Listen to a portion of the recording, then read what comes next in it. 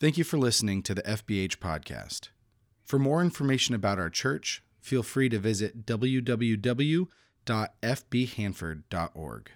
Well, good morning, church. Welcome to First Baptist Hanford. My name is Kyle Ralph, and I'm actually the worship pastor here at FBH. Peter was just so gracious enough to allow for me to teach from the stage and on this online service. But just to put all of your minds at ease, this message was vetted by both Peter and by Jeff. And so if there is any heresy at all, it's on them, not on me. Because they've read through it, they've told me what their thoughts were, like everything was fine, it's all on them at this point. So this morning what I wanted to do is actually take a little bit of a time to have you guys get to know me just a little bit more. Of course, I love music, I love being able to do music here at FBH, but my degree was actually in cinema and media arts, which is just a fancy way of saying I'm a movie major. And part of that education that I got was we first learned the history and the techniques and of the entire industry, learning about the tools and the techniques and what they did when the film industry first started and to how it progressed and how things changed over time as it got into more and more of the future. So here's actually a little bit of a fun film fact for you guys. When you're about to turn on a light, there's a word that you call out. And the word is striking, or striking, watch your eyes. And what that does is it warns people like, hey, don't stare straight into the light because you're going to get blinded as we're turning it on right now. And what that originated from is that when the film industries first started using these supplemental lights, they had these giant glass kind of mirror dome things that they would use with a stick of magnesium right in front of it. And so when the director would call for the lights to start the scene, light it up, and the actors would get all into place, what the gaffers would do, or the guys that were in charge of the lights, they would actually strike the magnesium stick and ignite it, and that would last for about 15 minutes. So I believe it's similar, the reason why we learn the history of anything, any field of study that we have today, and the reason why we read the Old Testament of the Bible. We read the Old Testament to learn the character of God and who he is throughout his time and his interactions with his people and his character. And then we look at the New Testament to see his answer for the problems that occurred in the Old Testament and to also learn how to live our lives like Christ. But what I want to do is actually ask you guys a question. What would it be like if things never changed? What would life look like if things never changed? For me in the film industry, what would it be like if movies were made the exact same way as they were when they were originally done? Well, what would happen is we'd have to turn this little attenuating arm on the camera that moves the film strip right in front of the shutter as it opens, bringing the light in exactly at 24 to 30 frames per second, depending on what you want to do. And let's say you mess that up, well, shoot, now what you're going to have to do is get a whole nother reel of film. You're going to have to get all of the actors, all of the people on set again. You're going to have to get the right set again. And it's expensive. Nobody has time for that. Nobody wants to do that. Or how would medicine even be done if we never changed the way that we did medicine?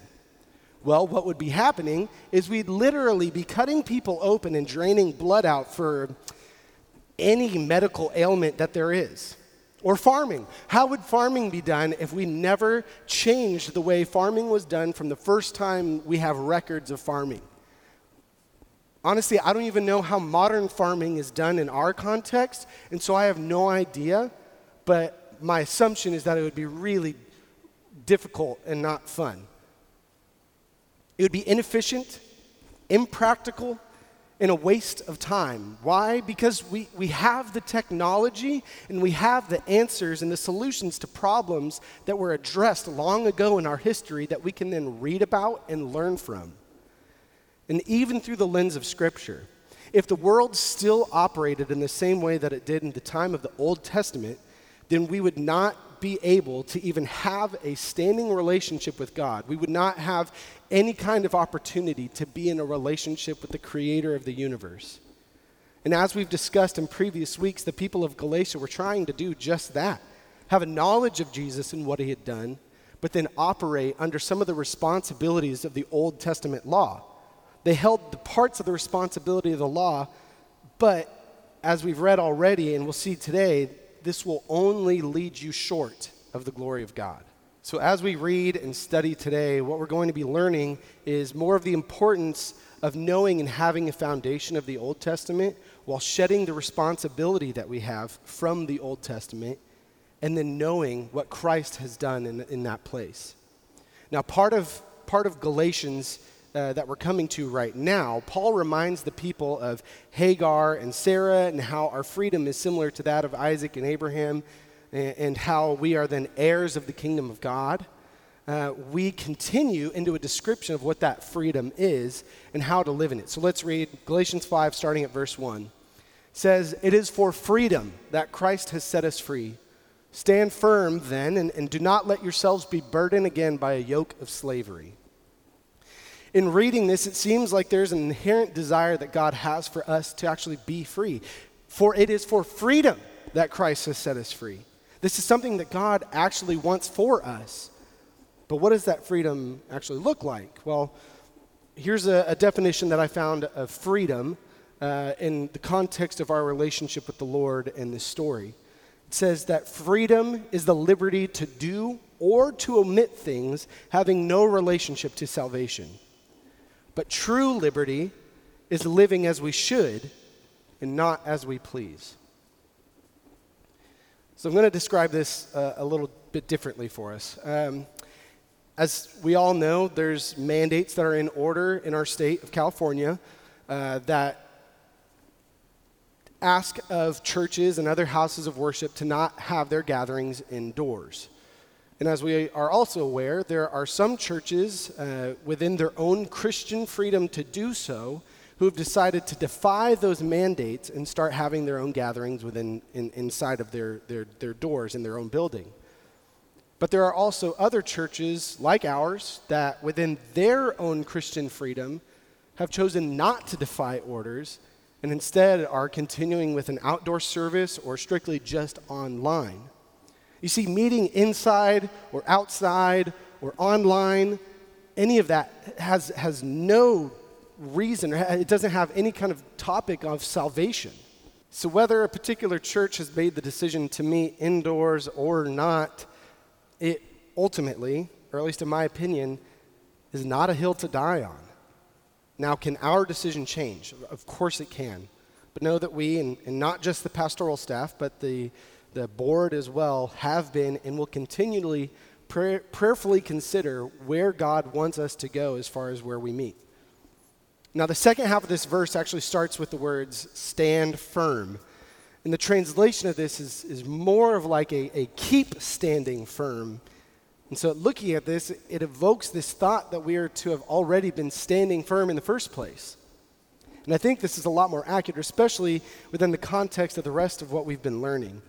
There are people that have known the message of Christ, they've heard the stories and believed them even to be true. And Paul is now telling them not to forget it. Don't forget this. Remember the stories. Remember the message of the grace that God has for his children. And it's not just this act of standing firm. Paul then also has a call to action for them. And he says not to let them be subject to slavery. Now, the slavery, as we covered last week, was really this idea of trying to make what we've happen for something that we want to happen as opposed to waiting on God's timing for us. And as we talked about last week, when Abraham slept with Hagar and had a child outside of the will of God, this child is not an heir of Christ. Ishmael is not part of God's plan for Abraham. He was born from Abraham's and Sarah's fleshly and sinful desires. And we'll come back to that in just a second.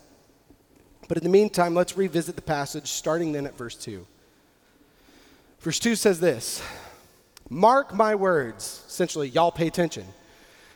"I, Paul, tell you that if you let yourselves be circumcised, Christ will be of no value to you at all. Again, I declare to every man who lets himself be circumcised that he is obligated to obey the whole law." Okay, circumcision.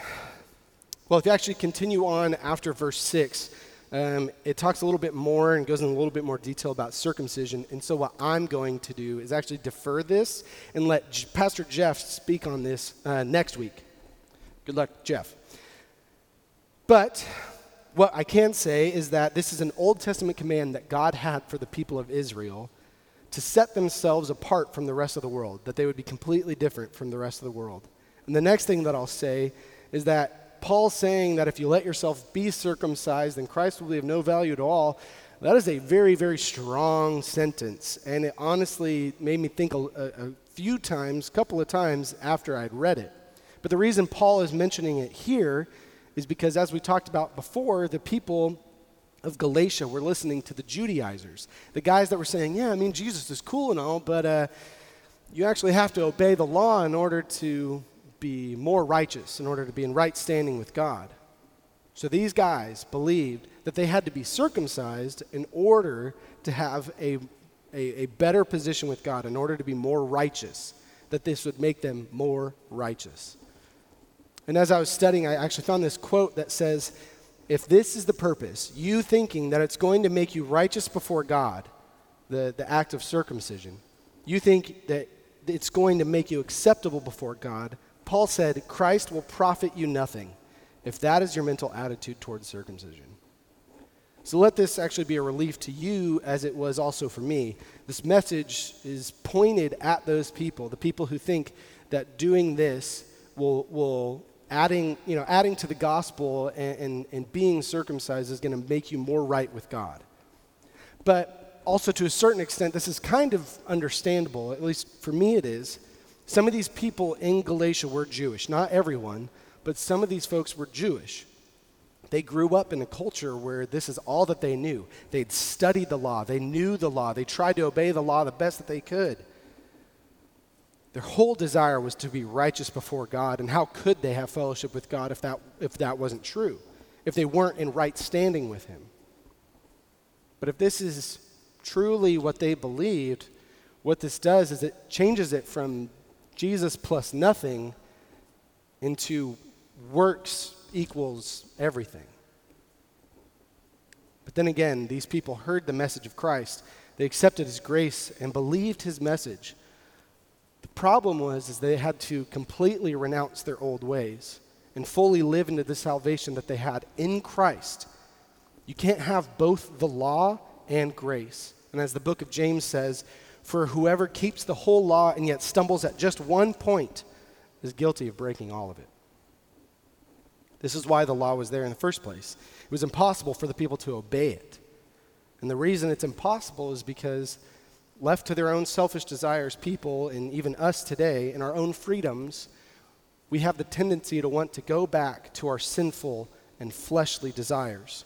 Just as Abraham and Sarah listened to their own earthly sinful desire to try to force God's promise into their lives, it's easy for us to try to force our hand and our desires outside and over what God actually wants for us. One of the ways that we try to take control of our lives is actually within the topic of relationships. Now, as a young person in the church, I can attest to this pressure of needing to be in a relationship and getting married, having kids. Like, when are you ever going to get me grandkids? My parents sometimes say. And even outside of the church, there's kids younger and younger who are wanting to get into relationships sooner and sooner because, everybody else has a relationship, or this one influencer that they follow online, they have a relationship, and so they want that relationship. But if they're having this relationship just for the sake of having one, then most likely that decision is not in line with the desires of God. Oftentimes you might see a girl, starts dating this guy because, hey, he's cute, he has a job, and he's been to church, but it's been a long time, and that's good enough. Or maybe you have some guy who dating this girl because she looked at him, and that's good enough, But in either of these moments, what you might see is someone trying to force a relationship to happen instead of waiting for the right type of relationship with the right kind of person, and you're stuck into something that you ultimately don't want, you don't like it, and maybe you've already given too much of yourself to this other person, and now you're running back to God, asking for the help and the healing that you ultimately need. In the same way that we try to take a good thing like a relationship and force it outside of God's desire for our lives, Paul is trying to communicate that to the people of Galatia. This is exactly what they're doing. They're forcing righteousness by trying to do more and more when that's not God's plan for them at all. And it's at this point where then Paul reminds the people where they get their ability to stand firm, who it is they get that power from, and what it is that makes them ultimately saved. So let's read on the next two verses, starting at verse 5. For through the Spirit we eagerly await by faith the righteousness for which we hope. For in Christ Jesus, neither circumcision nor uncircumcision has any value. The only thing that counts is faith expressing itself through love. Verse 5 answers that first question of where. The power comes from the Holy Spirit. It is the person of the Holy Spirit that, within us, that makes us able to wait and to be patient. And what are we even waiting for? Well, verse 5 also answers that, and it's the righteousness for which we hope. The righteousness is what we are heirs of. Every time you hear the phrase heirs of Christ, know this, that when Jesus died for all of humanity, what that allowed is for people like you and me, imperfect, sinful people, to repent of their sins and make the decision to follow Christ for the rest of their lives, and to be able to have a relationship and be in the presence of God in his spiritual glory. Romans 3:23 says, all have sinned and fall short of the glory of God. In essence, we cannot be in the presence of God. There is nothing that we have done or can do to make us good enough to be in the presence of God. It took Jesus dying on the cross as the final sacrifice, taking on the sin of all men, and us having faith in that work for us to even be considered righteous by God. Ephesians 2:8-9 says this, for it is by grace you have been saved through faith, and this is not from yourselves, it is a gift of God, not by works, so that no one can boast. You see, it's our faith that makes us saved, not our works. Not doing well, not being good enough, but our faith. And this is what Paul is ultimately trying to get at. It doesn't even matter if you're circumcised or not. That's not even an issue to be thinking about. He says that the only thing that counts is faith expressing itself through love. Pay attention to that. That is the meaning. The only thing that counts is faith expressing itself through love. So what does that mean for us to have this faith expressing itself through love? How do we do that? Let's say that in your faith, in the sufficiency of Christ, you keep track of how long it's been since the last time you looked at pornography. Well, now it's been about 2 weeks, and you're feeling good. You're like, hey, I got this. I'm good enough. Hey, I haven't been doing this, so therefore God must love me more because I haven't looked at pornography in 2 whole weeks. That's not how it works. That takes a loving relationship with God and turns it into pride over what you've accomplished. Or hey, maybe you gave the homeless guy that's standing out on the curb outside of Walmart the last $2 in your wallet. Awesome. Good for you. But what you end up doing is you go home fully intentioning to craft and to tailor this perfect post on Facebook to tell everybody the good that you've done and how you've really blessed somebody else's life. #blessed. This situation is now turned from trying to lovingly care for a homeless person. It makes it all about you, even through the veil of your own faith. You should not be motivated to do good things just to feel better about yourself, or even to just feel closer to God. The good things that you do should be motivated by the Spirit in you, by the love that God has now given to you. So here's my challenge for you guys this week.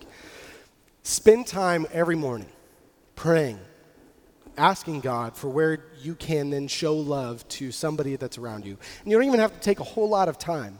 Simply pray something like this: Holy Spirit, search my heart. Help my motivations to be out of a love for you. Show me today who I can then share that love with. Students or kids, you're at home all the time, literally all the time. Figure out a way to then bless your family, bless your parents. Maybe do the dishes, or actually clean up your room before they even ask. Or maybe there's a room somewhere else in your house that you know needs to get cleaned up. So go and clean that room without your parents even asking. Figure out a way. Ask God to show you where you can bless and love your family. Adults, maybe you know a coworker who's having a rough day, a rough week, and you just have an opportunity to be able to buy them lunch. Spend that time with them. And who knows, maybe God will use that opportunity and that time for you to then share your faith with that person. It could even maybe be as simple as paying for the coffee and for the person behind you in the line at Starbucks. Something, anything. But I'm going to leave you with this.